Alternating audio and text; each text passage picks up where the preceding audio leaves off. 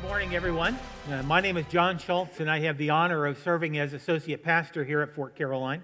We've spent last week, and this week we'll close out the series, kind of a mini-series, if you will, on the life of Samson. Samson is one of those figures in the Scriptures, in the Old Testament, that we remember a lot of the negative about his life and don't remember a lot of positive, because there isn't a lot positive there.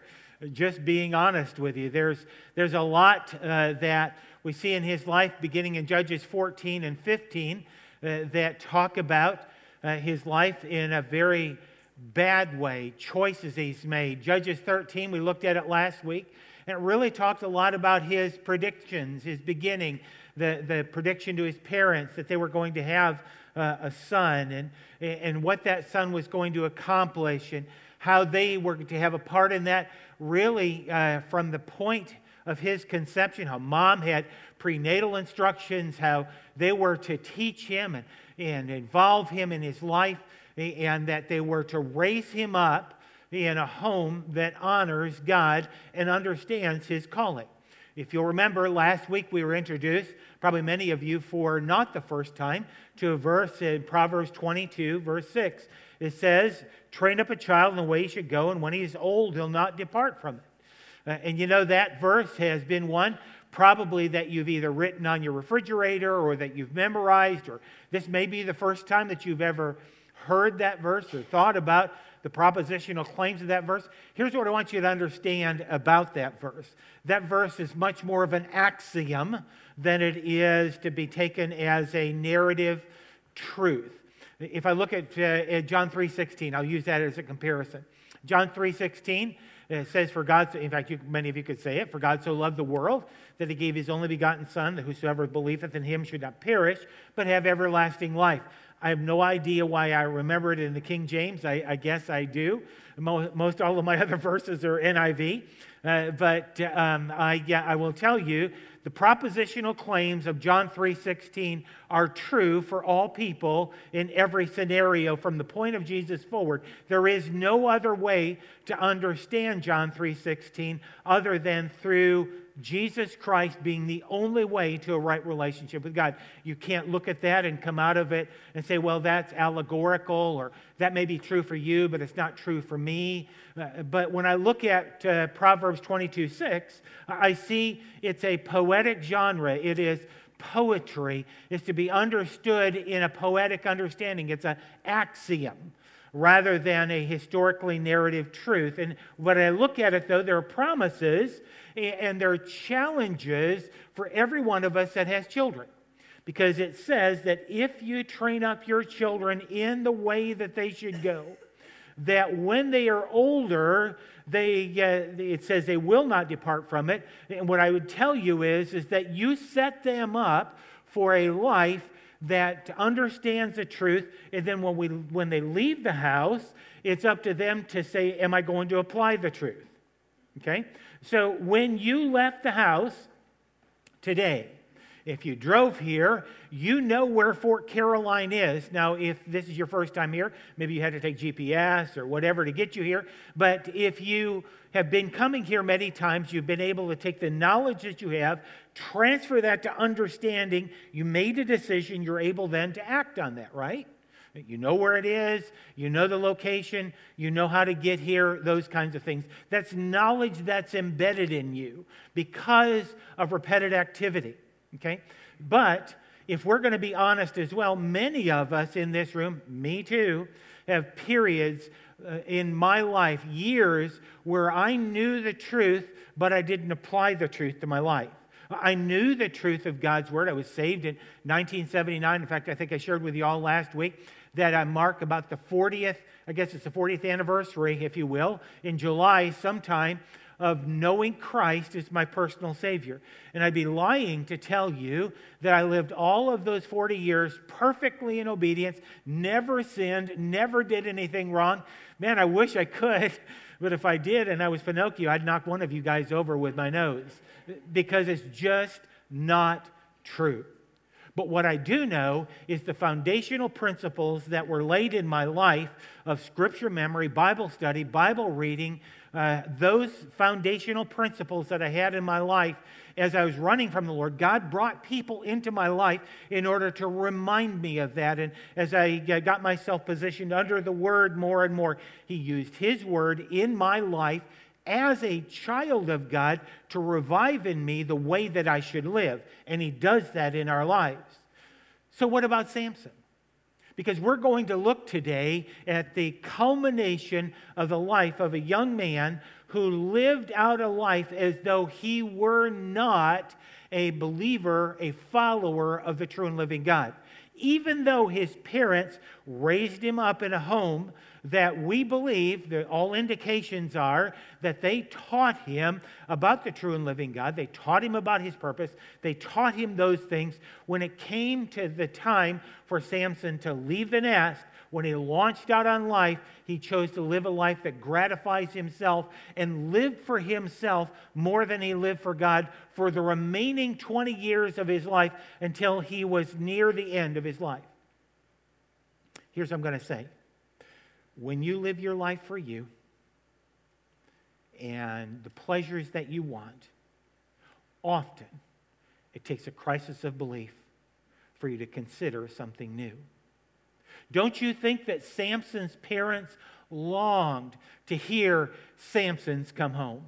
Because you see, all of Samson's antics were within about 20 miles of where he planted, where he was born, where he grew up. Within about 20-mile circle of where he grew up, all of the antics in Scripture that are recorded about him are in about that circle area.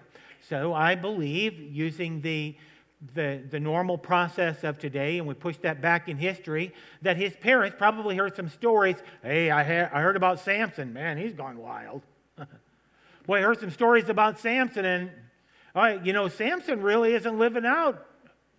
Don't you think that every time they heard a story, they went back and wondered, but God, you told us. But God, I remember. I remember when the angel of the Lord visited us and He told us those things. And God, why is this happening? When you live your life for you, often it takes a crisis of belief in order for you to even begin considering something new. Let's go to Judges chapter 16 and verse 1. Samson went to Gaza, and there he saw a prostitute, and he went into her. The Gazites were told, Samson has come here. And they surrounded the place and set an ambush for him all night at the gate of the city. They kept quiet all night, saying, let us wait till the morning, till the light of the morning, then we will kill him.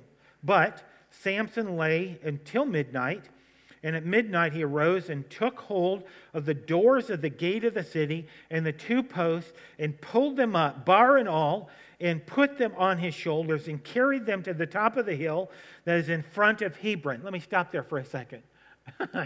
Wouldn't you just love to have been a fly on the wall and watched him as he picked those gates up, posts and everything, the hinges, everything, just put them on his shoulders and walked off, walked to the top of a hill in the Hebron area that's quite a ways east of where he normally was, but he was there and wanted to show off to everybody, you're not going to do that to me, you're not going to do anything to me.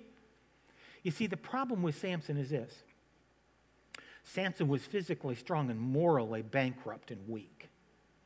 Samson could break down the walls of the gate that were keeping people in and out, but he could not break the chains of the sin that kept him in bondage. He couldn't do it. Why? Maybe because he didn't want to. It wasn't because he didn't hear the truth from mom and dad. It's because Samson was choosing to live a life that honored him more than it honored God. You see, I believe Samson and in his relationships, and we'll see a little bit later on the disaster named Delilah that came into his life, that Samson had a habit of linking up, marrying, or having relations being intimate with someone that was not of the like spiritual belief. And I'm going to say something that I myself did not follow early on in my life, and that is I'm urging you to consider not having long-term dating relationships with someone that is not spiritually aligned to where you are. I know that's hard. I know that's not a popular thing. And maybe if it would have been applied to me, I don't know what would have happened to Pam and me. Because you see, when Pam and I married, that's my wife, Pam, when we met, it was in high school. And I thought the thing that was cool about her and the neat thing about her wasn't only she's just beautiful, drop dead gorgeous, but she had this little southern accent, the LA accent, you know what I mean, the lower Alabama accent. And in northern Illinois, man, that was just not heard. And so she comes to school, and we meet in the first part of the senior year and start dating and fall in love, and we get married on July 4th of 1976. And we didn't date too long until we got married. And some people will say, well, why did you get married on July 4th? It was even more interesting than that. We actually got married at 12:01 on the 3rd because we wanted to be the first person married in the new bicentennial. Isn't that neat? We're just young and stupid. We really were. But you know what? Spiritually, I was lost as that other sock you've been looking for. I was lost. And do you know what else I know? Is that little church that we got married at, American Baptist Church in Byron, Illinois, where I grew up. I don't ever remember, and Pam and I have talked about this a bunch, I don't ever remember that pastor asking me, let me ask you both a question. John, do you know Jesus as your Savior? Pam, do you know Jesus as your Savior? Do you have a growing, vibrant relationship with Jesus Christ?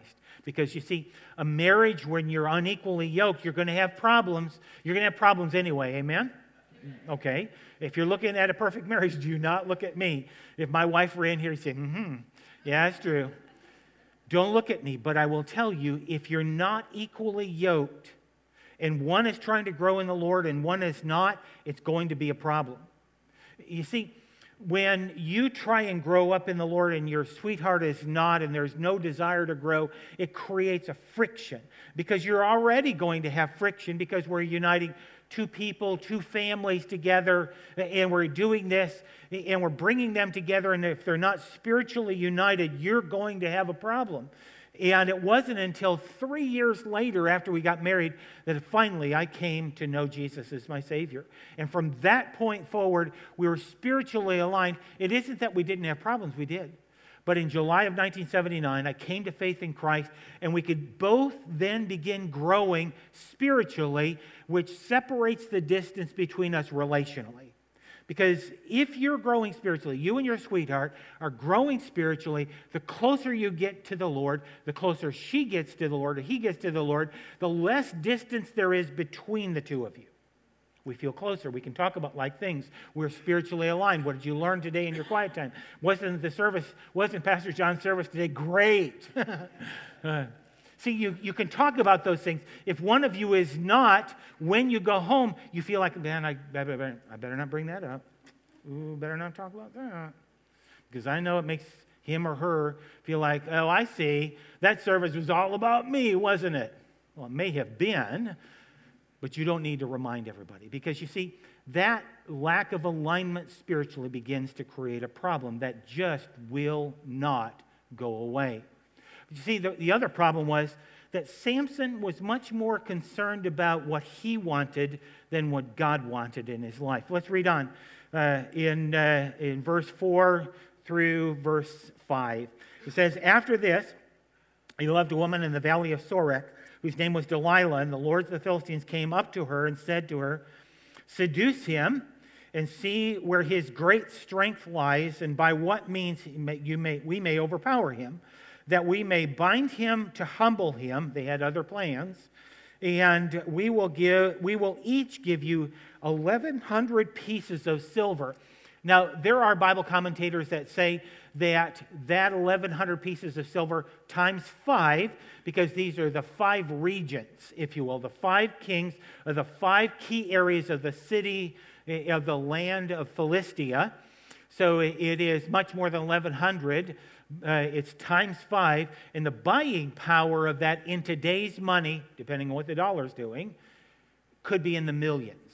So they approach a woman, then they make a charge to her to say, we will each give you 1,100 pieces of silver if you seduce him and find out the source of the strength that there is, because we can't defeat him on our own. So what do? They go to his weakness. Women. They go to his weakness. You see, that's how the enemy works. We have got to get this in our minds that he does not go to your strengths. If you have a strength, the enemy is not going to all the time try and chip away at that strength. He's going to chip away at your weakness. What is your weakness? Samson was women. He had inappropriate relationships many times in his life. And the enemy knew, if I keep him seduced, if I keep him on the shelf, if I keep him involved in relationships with people, with women that are contrary to the women that he should be married with, I'll crush him, and I'll continue to crush him. And I'll keep him on the shelf, and he'll be ineffective and unproductive and not as productive as he could be. Now, if we look at Samson's life in toto, if you look at chapter 14 and chapter 15, you see that he was marginally effective. He really was. He killed a lot of the Philistine people, but he was nowhere near effective as he could have been if he would have pushed aside what he wanted in life and would have elevated what God wanted in his life as someone who was to be set apart. Let's read on. So Delilah said to Samson, please tell me where your great strength lies and how you might be bound that one could subdue you. Wouldn't you love to have this on a date? Hey, I know that you're pretty strong. And, I've seen you bench pressing and stuff like that. But what would it really take in order for you to lose all of that strength? What would it take? What could I do that would cause you to be as weak as that guy that can't pick up 45 pounds? What could I do in order? I don't know about you. I think the common person would have said, man, I'm done with you. I am done with you. I can't believe that you would ever ask me. We don't see Samson saying that at all, because Samson wasn't thinking with his head. He was thinking with the lust, with his own wants, his own desires, his own gratification as he went on through life. The Samson said to her, if they bind me with 7 fresh bowstrings that have been dried, then I shall become weak like any other man. The lords of the Philistines brought up to her 7 fresh bowstrings that had not been dried, and she bound him with them. Now she had men lying in ambush in her chamber, and she said to him, the Philistines are upon you, Samson. But he snapped the bowstrings as a thread of flax snaps when it touches fire, so the secret of his strength was not found. Again, I find it so bizarre to think that he would stay with her, don't you? I just do. I find it so bizarre. And you know what? If you're going to think very long with me, there's stuff in your life that is ongoing that you shouldn't be doing. You're just like this. I'm just like this. I'm more like this and I'm not like this because there are things that I know that I shouldn't do, that I flirt too close with, and then the next thing you know, you're there. Samson is flirting with danger. Look, let's continue. Verse 10, then Delilah said to Samson, behold, you have mocked me and told me lies. You can see the big crocodile tears, right? Please tell me how you might be bound. Really? He said to her, if they bind me with new ropes that have not been used, then I shall become weak and be like any other man. So Delilah took new ropes and bound him with them and said to him, the Philistines are upon you, Samson. The men lying in ambush were in the inner chamber, but he snapped the ropes off his arms like a thread. Again, she pre-stages everything. She pre-stages the men who were going to take him captive. She goes out and gets new rope. She gets all this stuff. Says, okay, put your hands together. Okay, we're going to try this. Okay, go to sleep. Why doesn't he just dump her? Have you thought that? This is realistic stuff here. This is dangerous stuff. But he's not thinking with this. He's thinking with his wants, his desires, his passion. He's not thinking logically. Just crazy stuff. Verse 13. Then Delilah said to Samson, "Until now you have mocked me and told me lies. Tell me how you might be bound," as if she wasn't lying to him. Come on. He said to her, he's getting closer though, isn't he? He's flirting more with this, and he's getting closer to the source of the strength. He's testing her. He's using his own understanding in this. If you weave the 7 locks of my head with the web and fasten it tight with the pin, then I shall become weak and be like any other man. That's a headache giver to me. I don't know about you. So while he slept, Delilah took the 7 locks of his head and wove them in the web, and she made them tight with the pin and said to him, "The Philistines are on you, Samson." But he awoke from his sleep and pulled away the pin of the loom and the web. And she said to him, "How can you say I love you?" Can you see this? How can you say I love you when your heart isn't with me? Was her heart with him? Mm-mm. What's she doing? Guilt, manipulation, using it, trying to get to him. She's already counted that money. She's already bought the condo. I mean, she's got the vacation booked. All you need to do is tell me the truth. You have mocked me all these 3 times. You haven't told me where your great strength lies.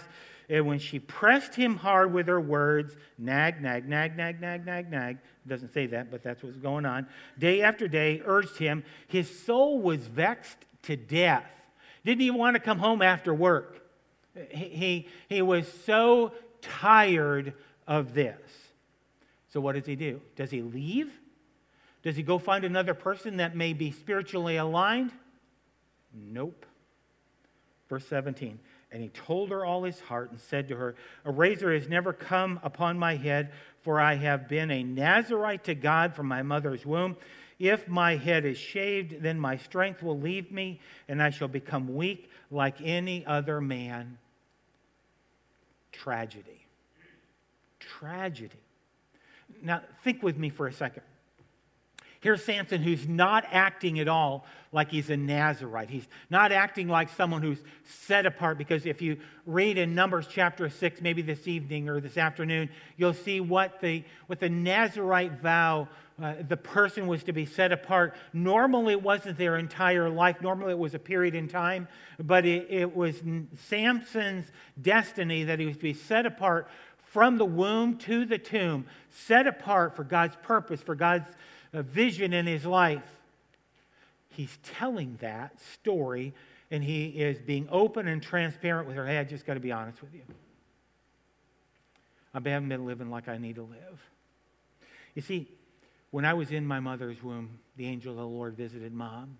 In fact, before that, before I was ever even conceived, he visited her and Dad, told them, "Your son's going to be a Nazarite. He's going to be special. He's going to be set apart from God."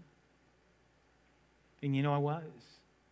But you know what? For these past 20 years, you could never tell it. I haven't been living a life that honors God.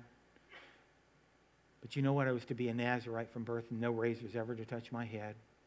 Because you see, that's where the strength lies. Now, there wasn't any magic potion in his strength. It was a sign, an outward sign that he was set apart. He was obedient to God. He was being used by God, even though Samson's life didn't even show it. So what does Delilah do? "Oh, well, thank you so much. Makes my heart feel so much better. You've been honest to me. I'll safeguard this for all of my life." Not. Look at verse 18. When Delilah saw that he told her all his heart, this guy is pouring out his heart to her. And what does she do? She stomps on it. She sent and called the lords of the Philistines, saying, "Come up again, for he has told me all his heart." Then the Lord of the Philistines came up to her, look at this, and brought the money in their hands. This is the real deal. Don't just send the men, send the money. She made him sleep on her knees, and she called a man and had him shave off the 7 locks on his head.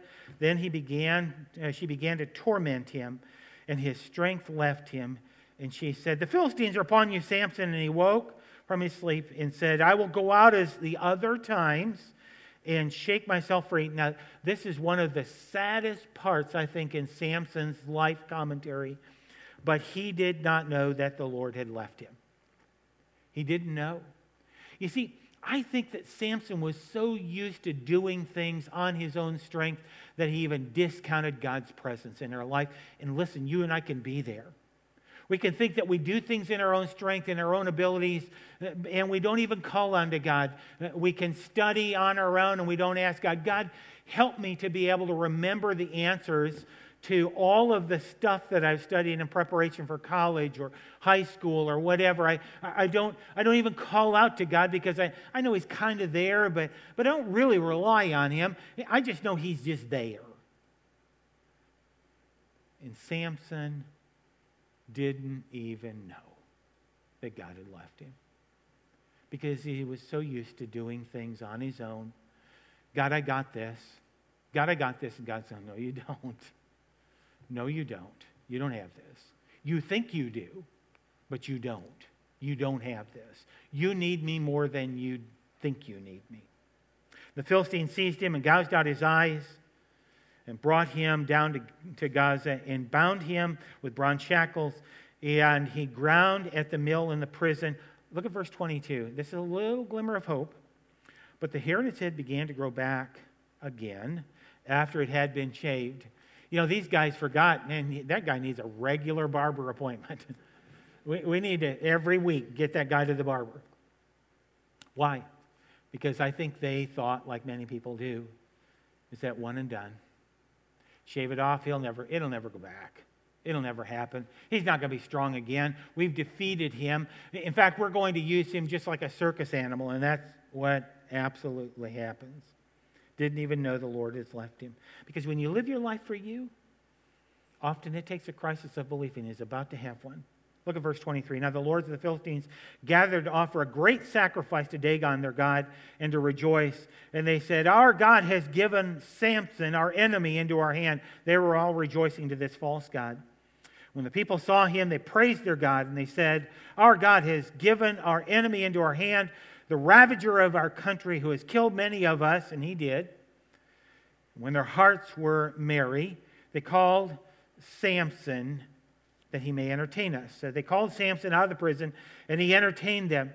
They made him stand between the pillars, and Samson said to the young man who held him by the hand, let me feel the pillars on which the house rests, that I may lean against them.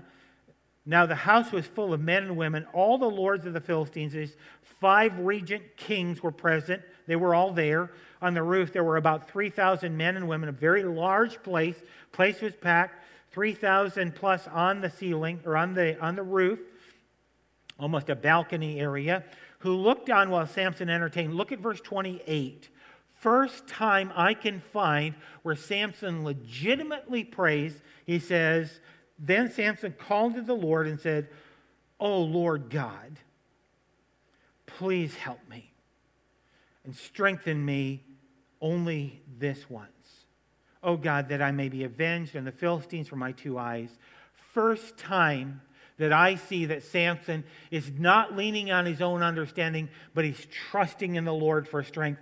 And listen, this has been a long time coming, and don't you know that his parents wish they could have been there, even in this case, to hear him saying, that's my boy. Even though he's made a mess of his life, that's him. That's the one that we knew was going to come out. That's where Proverbs 22 verse 6, train up a child in the way he should go, and when he is old, he will not depart from it. Samson's probably in his late 30s, could be 39-ish. And in the last moments, he says, God, remember me. Sounds a lot like the 2 men that were nailed next to Jesus. The thief on the cross, one of them was hailing insults at Jesus. The other one said, Lord, remember me. Remember me. We deserve this. You see, Samson knew the right, but chose the wrong, and been living with it so long, it was as if he couldn't even choose the right. But at the end of his life, he chose the right. And Samson grasped the 2 middle pillars on which the house rested, and he leaned his weight against them with his right hand on one and his left hand on the other. And Samson said, let me die with the Philistines. Then he bowed with all his strength, and the house fell upon the lords and upon all the people who were in it. So the dead upon whom were killed at his death were more than those who were killed during his life. First prayer that's recorded, seems to be authentic prayer. We have an end-of-life spiritual revival in Samson at the end. God, remember me, let me do one more thing to bring you glory. I can't tell you the amount of times that I've been with people that have received a diagnosis that they're not going to live but a few more weeks. They've been in hospice, and I've been in there with family before, and the person who's in hospice asks their family, could you step outside just for a minute? And we talk openly, and we talk honestly together, and they're in the last stages of life, and they say, you know what, I made a mess of my life. Do you think that God still hears me? Do you think that God would still hear me if I were to call out to him? And I say, absolutely. Absolutely. Because you see, God sees you as you can be. And for the saved person, God sees you as you are. Not what you could be, but as you are. Because you see, he looks at you through the shed blood of Christ. And the reminder of the psalmist in Psalm 103 is that when God removes your sin, he removes them as far as the east is from the west. They never touch again. But you see, I think Samson needed to be reminded of this as you and I do. So what happens to Samson? Verse 31, then his brothers, he dies. His brothers and all his family came down and took him and brought him up and buried him from between Zorah and Eshcol. This is where he was born. Look at this, in the tomb of Manoah, his father, and he judged Israel 20 years. We not only see a grieving dad, but we see a grieving family, but we see a dead father. Think with me. I believe many times that Samson's mom and dad prayed and prayed and prayed, God, please have our son come home. God, we hope to hear a knock, almost like that prodigal son when he comes over the hill and that father is there and he looks at that hill every day and he says, maybe today is the day that my son is going to come over that hill. And one day he does, and the father runs to meet his son. And I think every day until he died, I wonder if Dad wondered, is today going to be the day? He died. He didn't see his son return to a right relationship with the true and living God. You see, as parents, it may be that if your child is running from the Lord, and I hope this isn't the way it is, but it could be that this happens, their return back happens after you're gone. So how does God look at us? Did God really look at Samson's prayer and the end-of-life spiritual revival as something that was real and authentic? Turn with me to the book of Hebrews. I think we'll have the verses up here if you want to. Hebrews chapter 11, verse 32 to 34. See, this is often called the Hall of Fame of Faith because this is a collection of stories of Old Testament people.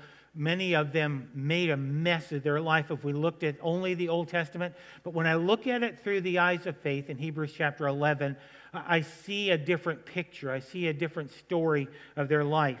Hebrews chapter 11, 32 to 34. And what shall I say? For time would fail me to tell of Gideon, Barak, Samson, Jephthah, of David, Samuel, and the prophets, who through faith conquered kingdoms, enforced justice, obtained promises, stopped the mouths of lions, quenched the power of fire, escaped the edge of the sword, were made strong out of weakness, became mighty in war, put foreign armies to fight. You see, our failures are not remembered. It's our faith. Isn't that great? Isn't it great to know that when I look back, when God looks at my life and he looks at your life, if you're his, he looks at you through the shed blood of Christ and says, you're my child. You're mine. I've put my name on you. I've called you by name and you're mine. I do wonder, what could have been if Samson would have lived a life that honored God with all of his life? Not just the last few moments. Yes, Samson was used in a variety of ways to disrupt the Philistines, but what could have been if Samson would have followed God all of his lives? We don't know. We don't know. That's a chapter that we'll have to read into. But what about you? What's your life's chapter? What does God want to do through you? First, you need to come to a relationship with Jesus that's real and personal. Knowing about him is just not good enough. Knowing who he was historically just is not good enough. You've got to know him personally. And well, how do you do that? Well, just like I did in July of 1979, you admit to God that you're a sinner. You say, God, I've made a mess of my life. I'm a sinner. I know I need a Savior. I've done things, said things, thought things that aren't pleasing to you. And God, I know you call that sin. And God, please forgive me for being a sinner. Please come into my life. Be the boss of my life. I don't want to go this direction anymore because I've had a crisis of belief in my life and I don't want to live this way anymore. And I called out to him and I knew he heard me. Can I tell you something? He'll hear you too. Maybe you already know him. But you're living your life in such a way that honestly, people could never tell that you're a believer. There's nothing that hallmarks you as being a believer. But you know what? Today, that could change. It could change beginning today. You've got the knowledge. Let's apply it to understanding and make a decision so that you can act on that. Don't leave this place thinking, man, that was a great story, but it doesn't apply to me. It applies to every one of us in this room because God loves you.